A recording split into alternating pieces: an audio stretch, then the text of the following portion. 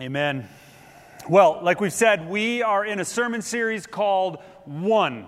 We are studying together through the book of Acts. If you didn't grab the study guide last week, I'd encourage you to grab that from last week. We're going to post them every week on our website. This week's, it's not live yet. It'll be there. This week's is live now on the website. So we hope that what we do here on Sunday mornings can continue in conversation and prayer throughout your weeks. The sermon series is called One because the book of Acts tells us about one God who has one mission, who has one church, and that church has one mission, which becomes the one focus of our lives, Jesus followers living here today. We're in kind of the first movement of this series, and we're cueing in on that first work of our one God. And so what we're referring to this next few weeks is one church. In the book of Acts, God's people were learning new forms of worship and community and generosity. And we also are in a world where we have to learn new forms of worship and community and generosity and service. And so our hope is to read the stories from the book of Acts and let them inform us about what it means to be God's people living faithfully in our world today. And indeed, this is the first movement, one church. And we're going to be talking more today about what exactly does it mean to be the church.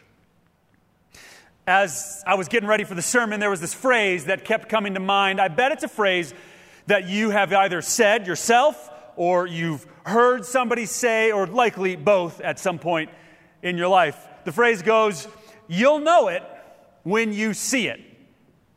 Everybody, all the time. I mean, literally, it's like you're going to a friend's house and they're having a hard time describing how to get there, but they eventually say, "It's vibrant yellow, you'll know it when you see it." Or maybe you're going to a trailhead up in the mountains and a friend of yours is describing how to get there and they can't really remember what it looks like, but they say, once you get there, you'll know it when you see it. It's an almost ubiquitous phrase, and it's meant to be used when we can't quite find the words to describe or explain or put our finger on something, but we know that once it's experienced, once it's encountered, once you're face to face, we know that people will be able to see what it is. And I think that's how a lot of people in the world around us feel about the church. I think there's a lot of people who look and they go, you know what, I see this church doing this, and I see that church doing that, and I get conflicting messages.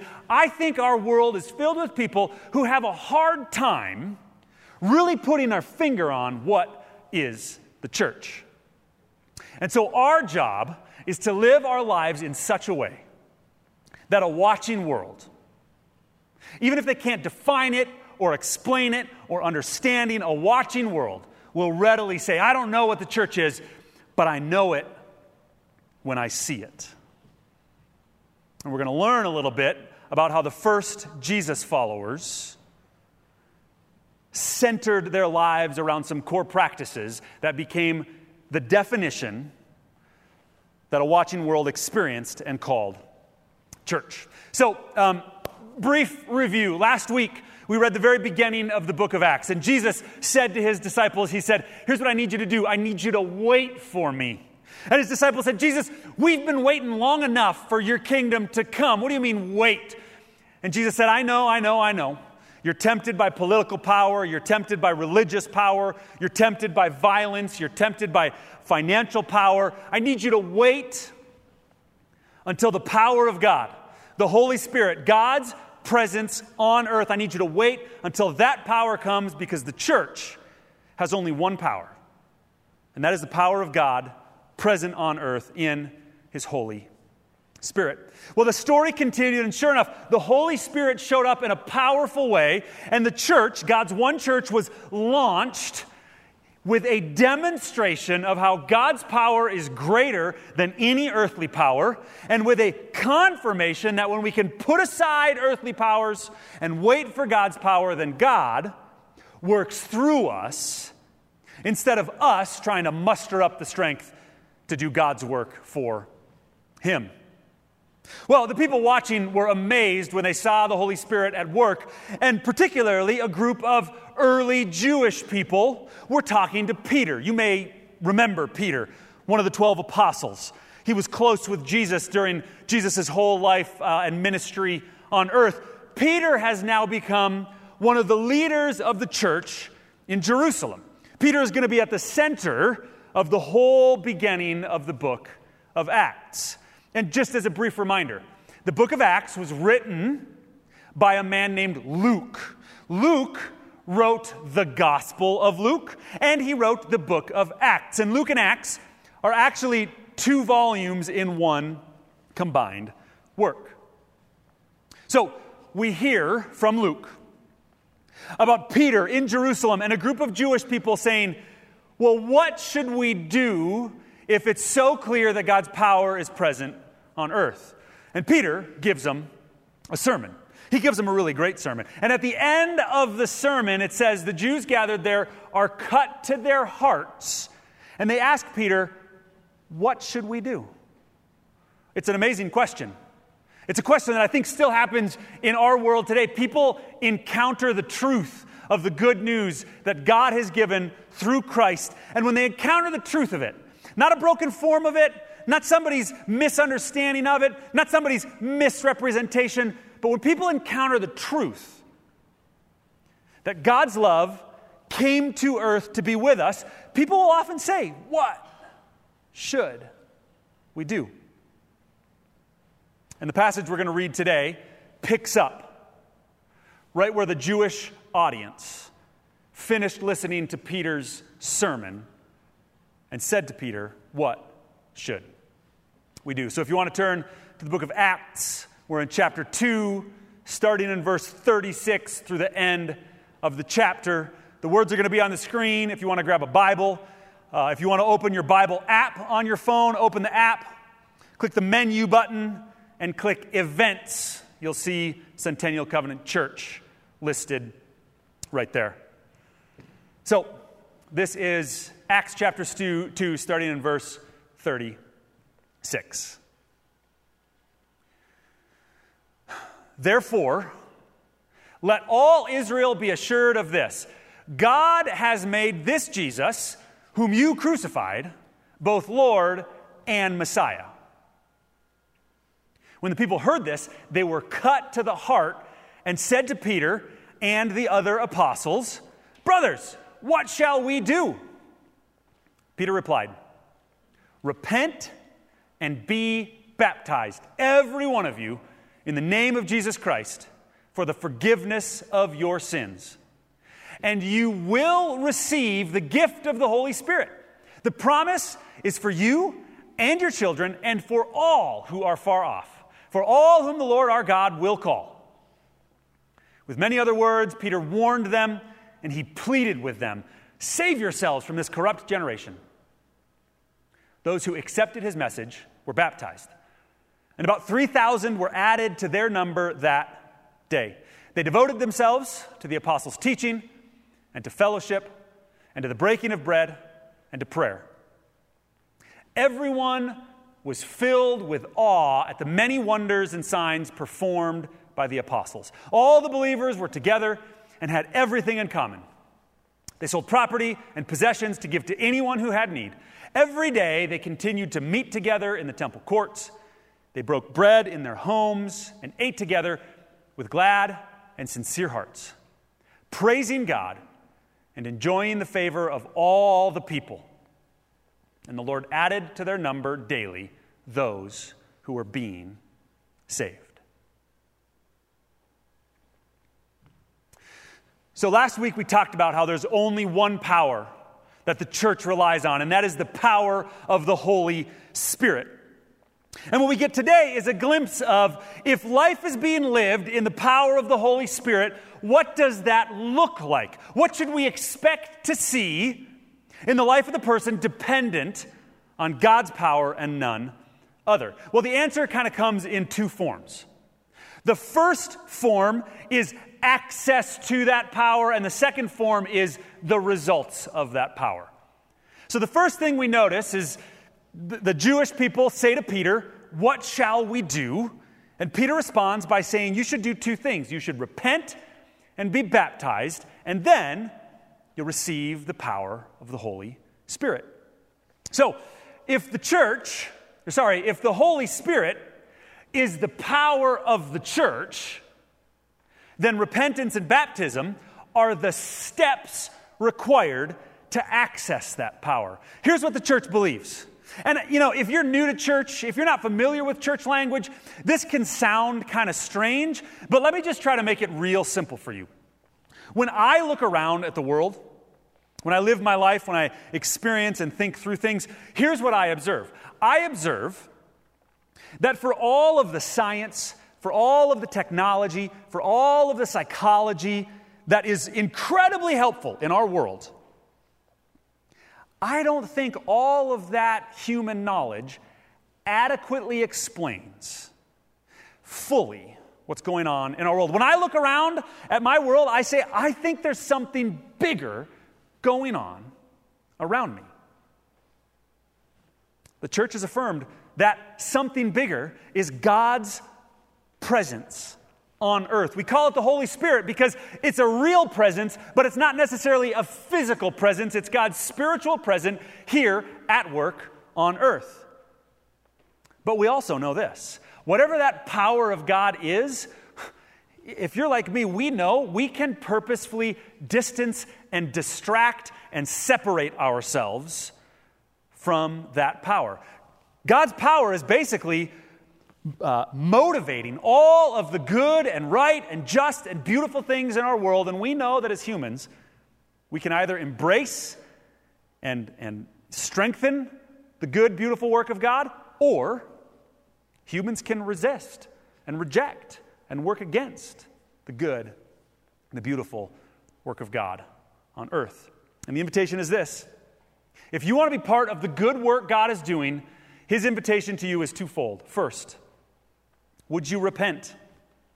Repentance is one of the most countercultural things around us. You watch the news and you watch any significant figure who's come under scrutiny, and it is hard to find someone who will say, you're right, I'm wrong, I messed it up, and I'm going to turn from my wrong ways and go a new way. That's what repentance is. It's saying, I was going in a bad way, and I'm going to turn and go a different way.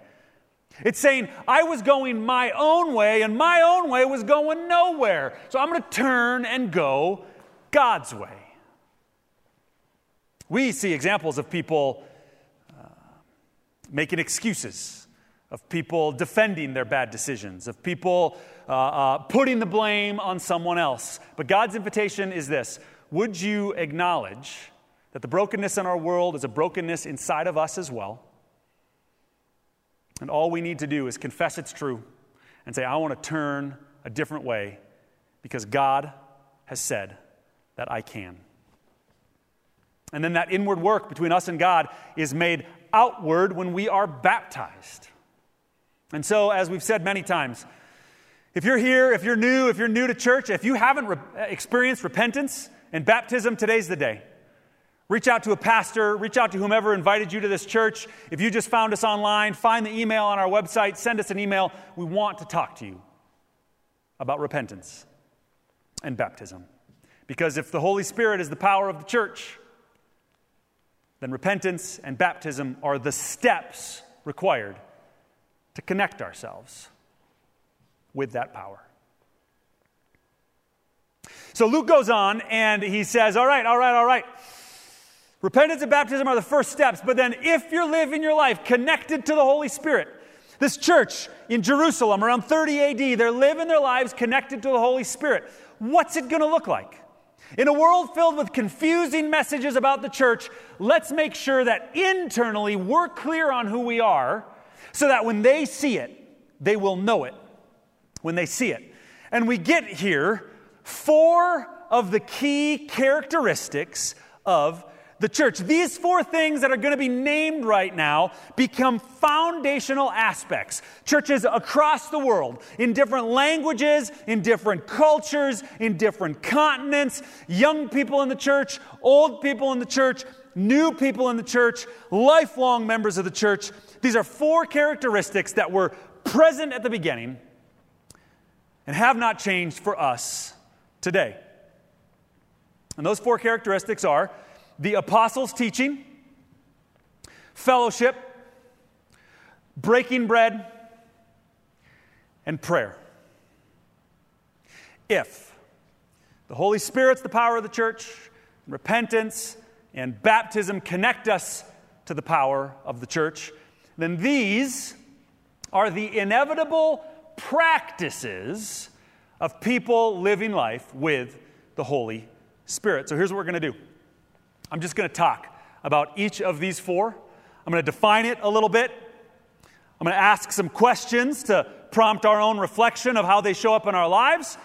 And I'm going to try to give you a little bit of an illustration to help this message sink in, because here's my desire. As the world around us is changing, as we're changing our forms of worship, we're doing outdoor worship at 9 a.m. I hope you come next week. Register online today if you want.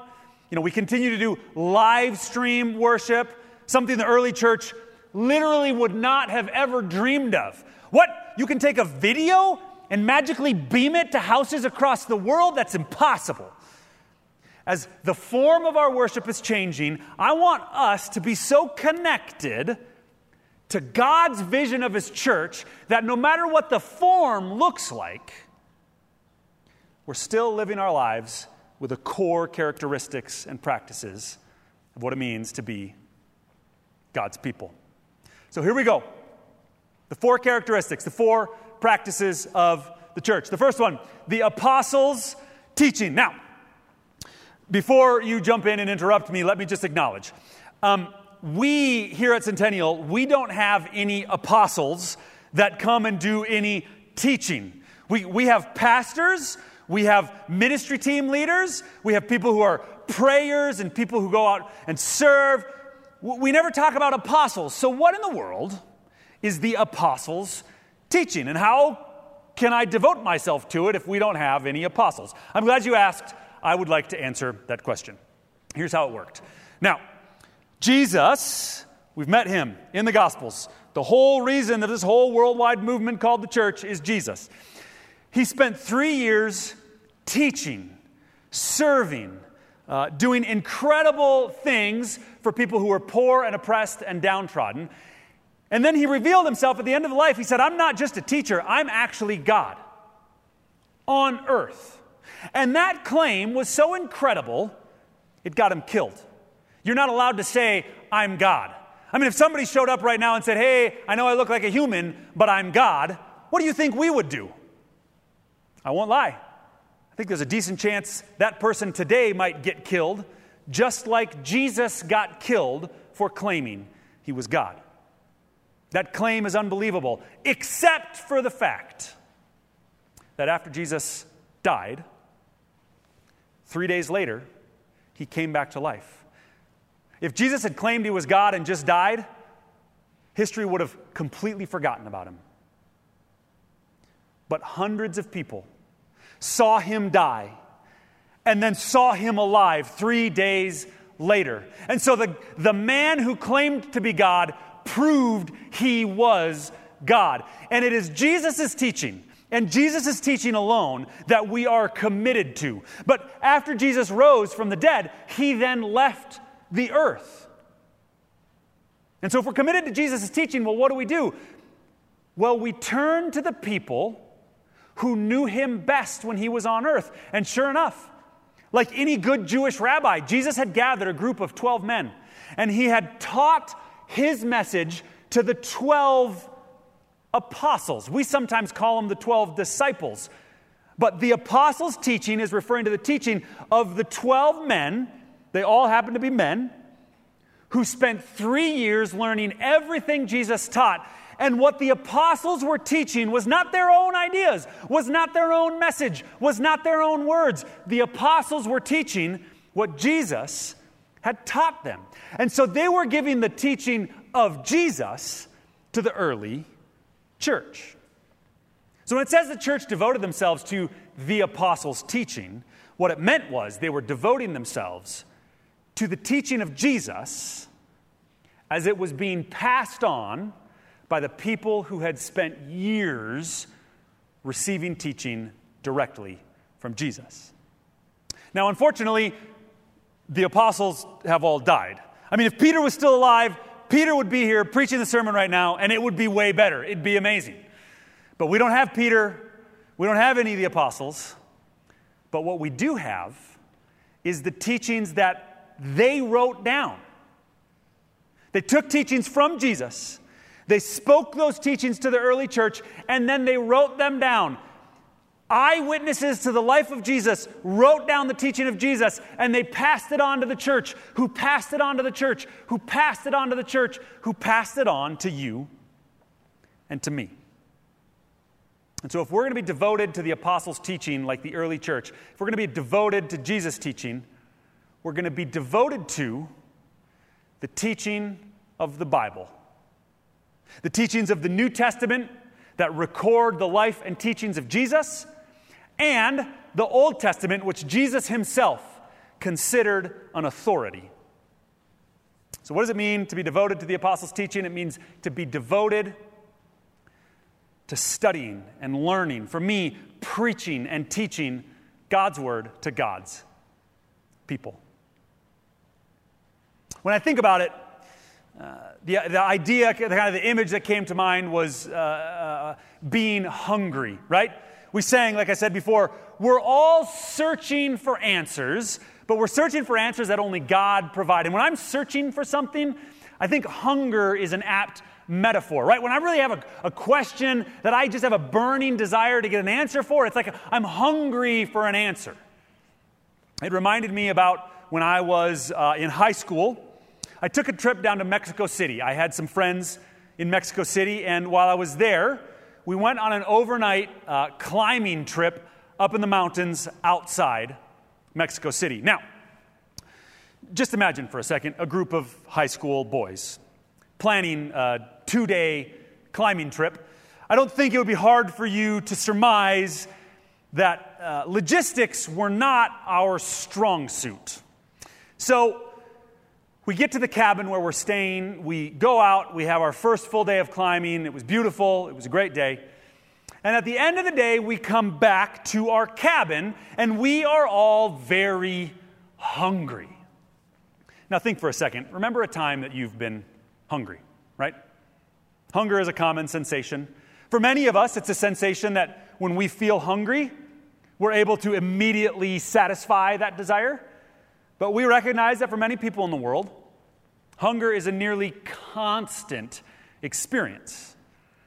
But either way, when you're hungry, when you're really hungry, deep in the bones hungry, that hunger drives all of your decisions. It changes the way you think about and interact with the world around you. Hunger drives you. Now, we got back to the cabin, and we were all hungry. And fortunately, we had prepared a wonderful meal. We had brought an excellent array of foods. We had 2 rotisserie chickens, and we had a 2-liter bottle of Coca-Cola. This is a well-balanced meal.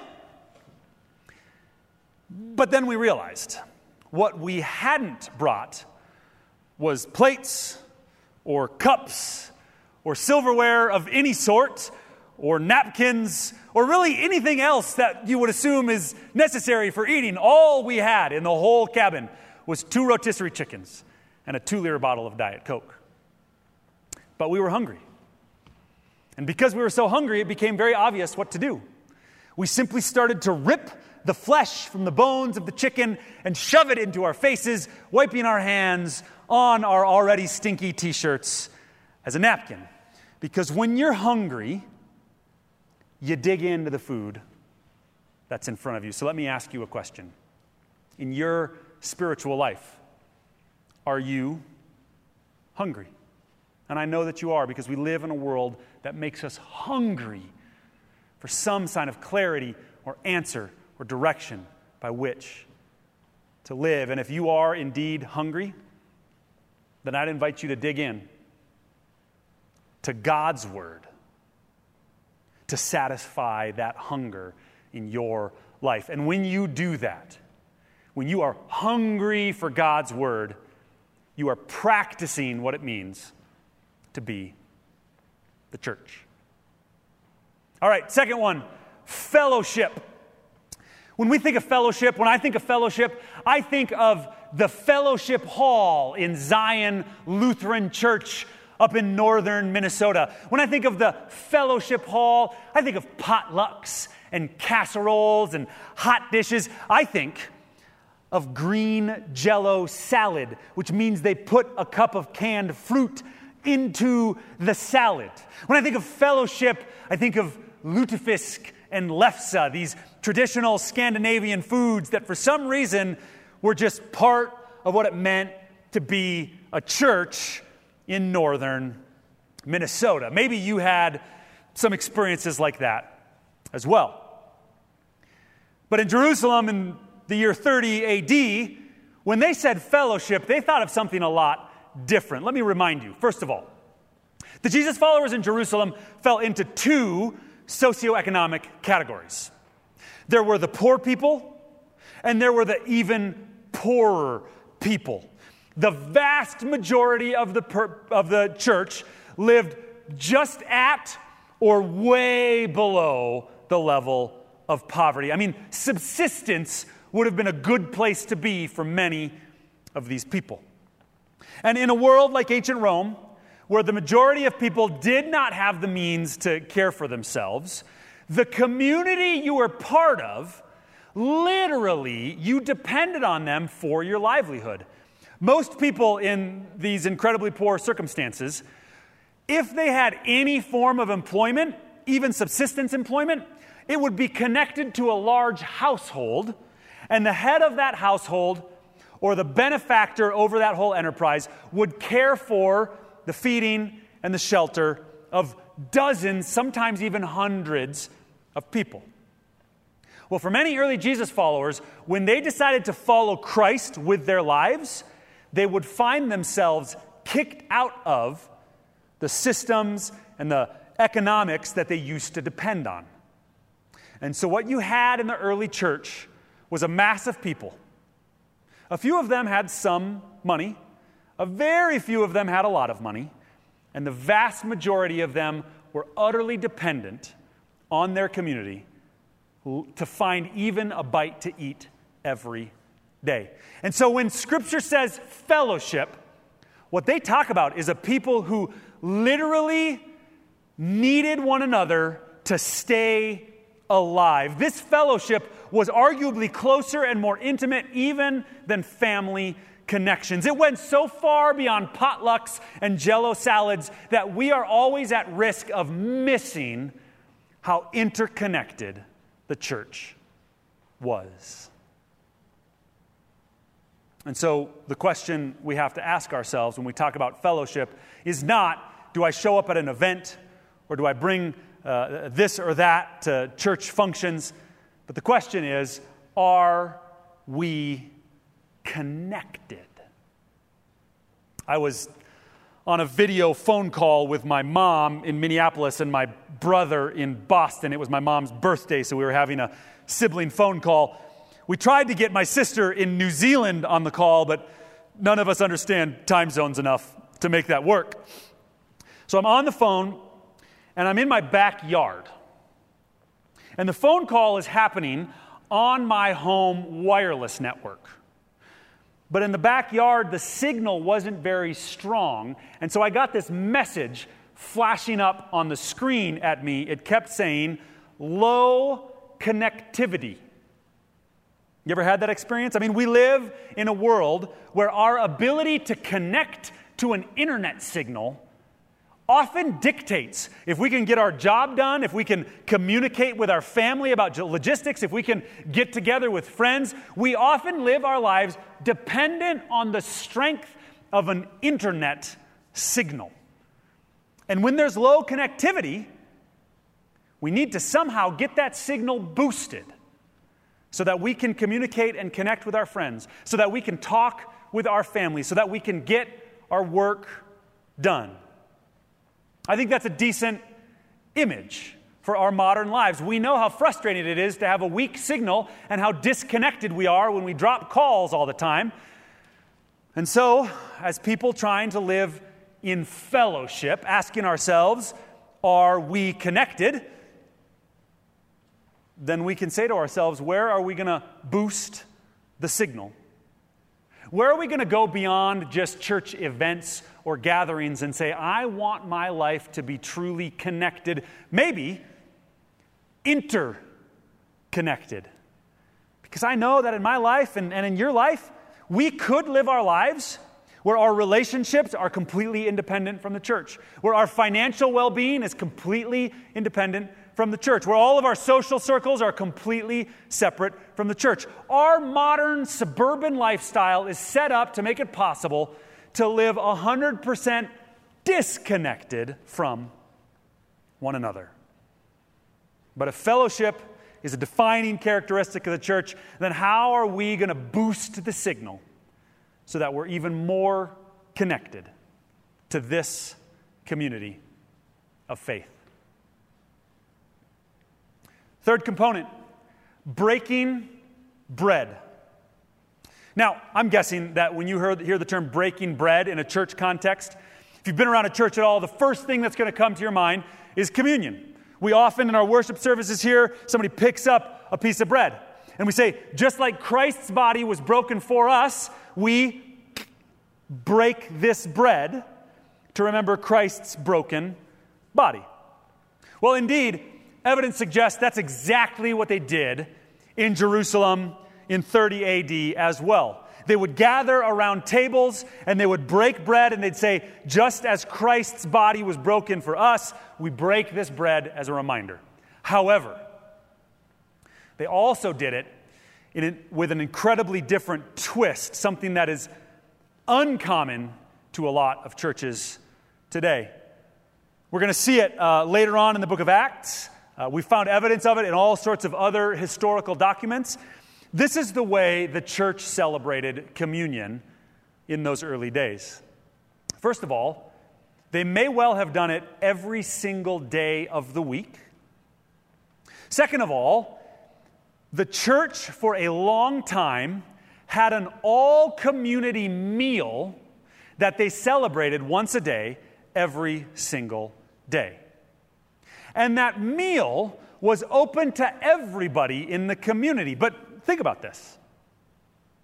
If the church community, with thousands of people being added to their number every day, so this is a big event, or it's multiple events spread out about the city, if thousands of people are being added to their number, and if the majority of people don't have the means to sustain themselves, what is most likely the case is that when the church sat down and they broke the bread of communion and they shared a meal together, that meal was probably the only meal the poorest members of the community would eat that day. That meal may well have been the only opportunity every single day for the poorest members to get any food. And so literally, the act of breaking the bread of communion to remember God's gift of spiritually feeding us with forgiveness, literally in the same moment, the church was physically feeding the poorest among their members. If you follow church history at all, you may be familiar with a practice that many churches used to follow, some still today. It's called almsgiving. See, almsgiving is this. If I give a certain amount of money regularly to the church to support the ministries of the church, to support the general functions of the church, almsgiving was a separate giving, usually done every single day at the daily worship gathering, that all went to feeding those in the community that could not physically feed themselves. Almsgiving was a reminder that when we, as the gathering of Jesus followers, break the bread of communion, in the same moment we should be asking, and how can we feed the hungry in our midst? The way we try to do that here at Centennial is through what we call our Benevolence Fund, which many of you so generously and faithfully support, because we want to be a place where anybody who's in our community that is hungry or in need of some financial assistance, just like the early church, we're going to make sure that our people are fed. As God has given to us, we give to others. The heart of this is what the church has always called generosity. So the question to ask ourselves would be, are we generous? Are we generous? The image that came to my mind was my son Asa. I've been giving him a bath often at night, or rather, I've been the one to give him a bath often at night. And the boy loves bath time. I mean, he just loves it. And if you've ever met a 2-year-old, you know that pretty much all 2-year-olds love bath time. Well, Asa, I think he loves bath time so much that recently, as I've been sitting next to him in the bath, I've seen his wheels turning. And he sits in the bath and he goes, well, I really like bath time, and I really like splashing the water around. And clearly, Asa is a wonderfully generous little boy. And he doesn't want to keep the joy of bath time to himself. So he's been taking his little cup and he's been splashing water on me in order to share the goodness of bath time with his dad. So as a church who wants the watching world to look in and say, yeah, I know it when I see it. As a church trying to be generous, we might ask ourselves, are we splashing around? Are we taking what God has given us and not hoarding it to ourselves, but literally splashing it out so that others might be blessed as well? Last characteristic, prayer. And prayer is indeed the foundational one that powers all of the rest. I really think that prayer is the means by which we stay daily connected to the power of God's Holy Spirit. If it's true that so many other powers in this world are distracting us and pulling us away from a dependence on God, then prayer is the mean that we stay connected. It makes me think about an experience that probably all of you have had at some point.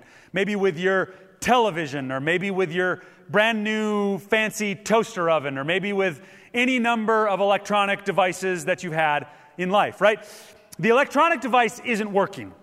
And so you do the troubleshooting steps. Is the power switch on? Did I flip the setting? Did I attach the component? And you do all the troubleshooting steps until finally you realize, a little bit embarrassed, that you forgot to plug it in. Because the thing about electronics is this. I don't care what troubleshooting steps you've taken.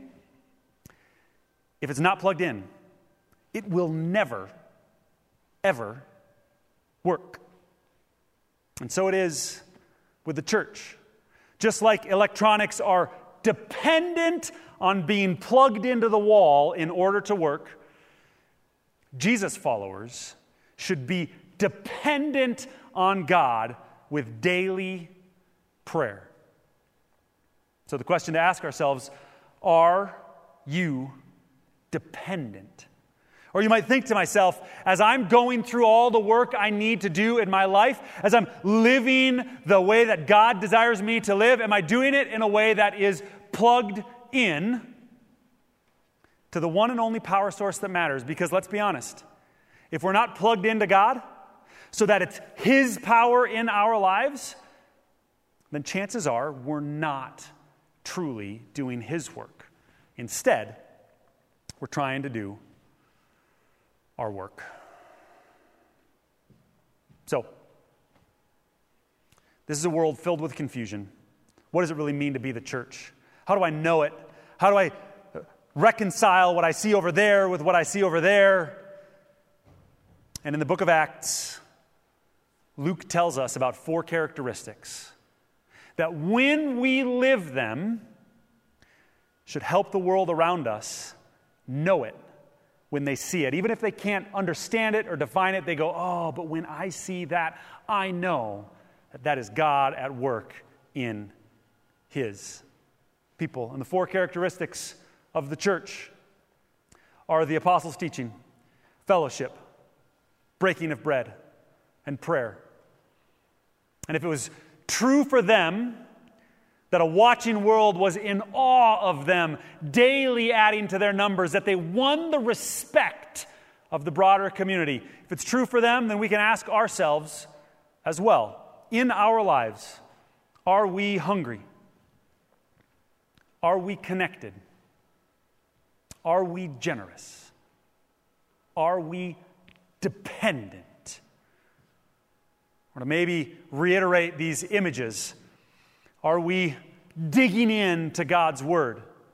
Have we boosted the signal of our connection with others? Are we splashing around and sharing generously what God has given us? And are we doing that all as people plugged in to the only power source that matters? God's Holy Spirit in our lives. When the watching world looks at us, Centennial Covenant Church, and we pray when they look at God's church worldwide, will they know it when they see it?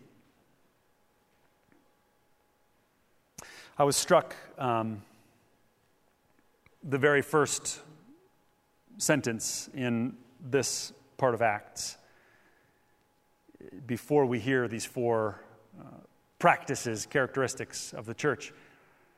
There's just this one little phrase. It says, they devoted themselves. I've really been thinking about that word, devotion. I mean, when I hear the word devotion, I might think of a couple who is just passionately in love with one another. We'd say they are devoted to each other. You might think about somebody whose life has been changed and now they're living just for some sort of a really good or beautiful cause. You might say they are devoted to giving access to education or to access to clean drinking water. Devotion is a powerful word, and when people see devotion, they might say, I don't know if I can exactly describe it, but I know it when I see it. When I think of devotion, I think again of my son Asa. He's been waking up at 2 a.m. recently. He's a big boy. He's a very hungry boy. When he wakes up at 2 a.m., he has a very clear picture of what needs to happen. He needs me to come in and pick him up. And when I pick him up and hold him, he instantly throws himself out of my arms so that I literally have to make sure I don't drop him on the ground. And he runs down the hallway. He runs down the stairs. It's 2 a.m. I don't know why he's running. He runs into the kitchen. He reaches way up, pulls the refrigerator open, climbs up onto the refrigerator, reaches on the top shelf over the refrigerator and gets a yogurt cup. Because at 2 a.m., Asa is devoted to one thing only, and that is eating a cup of Chobani strawberry yogurt. And if you try to put him back to bed before he eats that yogurt, you are not in for a good rest of the evening, because this boy will make sure your sleep is done. But if you let him have the yogurt cup, and he eats the yogurt cup, then instantly he puts it back down when he's done, and he runs right back upstairs, and he waits next to his crib, and you pick him up and set him down, and he blissfully goes back to sleep. I don't know where you've experienced devotion in your life, but I bet you've seen it.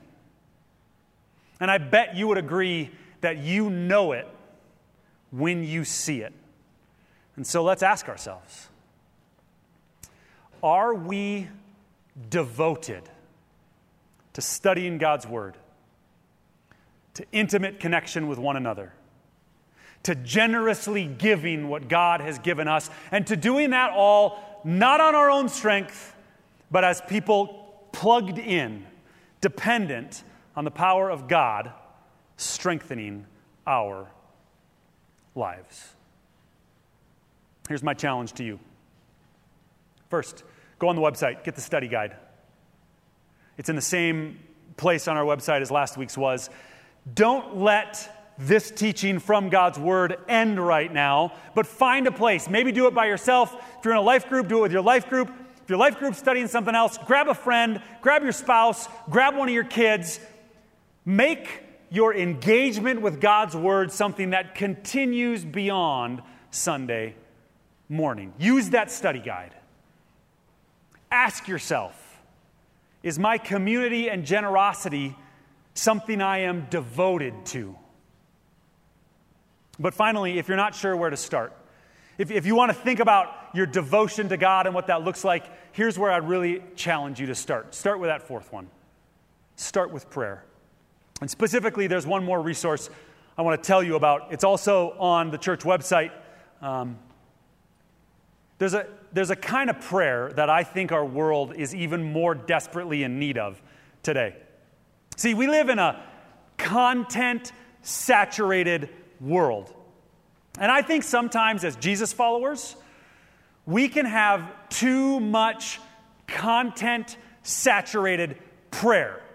It's like we sit down to pray and we end up writing an essay, and then we end up looking at God and saying, all right, are you going to give me some sort of an essay back, God? I think our prayer is running the risk of becoming too much like the content-heavy world we live in.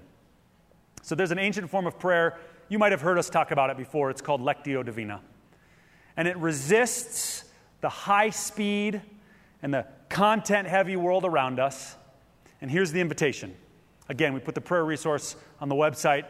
I'd encourage you to find just maybe 10 minutes sometime this week to stop, slow down, find a passage of Scripture, and just slowly read it 2, 3, 4 times. You can read through our prayer guide. You can do this on your own. And instead of trying to write an essay to God, try to get all of the distractions of your life out and simply let yourself be connected through prayer to the power God wants to give you in your life. I hope you'll consider devoting your lives in this way, just like the church has for thousands of years. And with that, would you pray with me right now?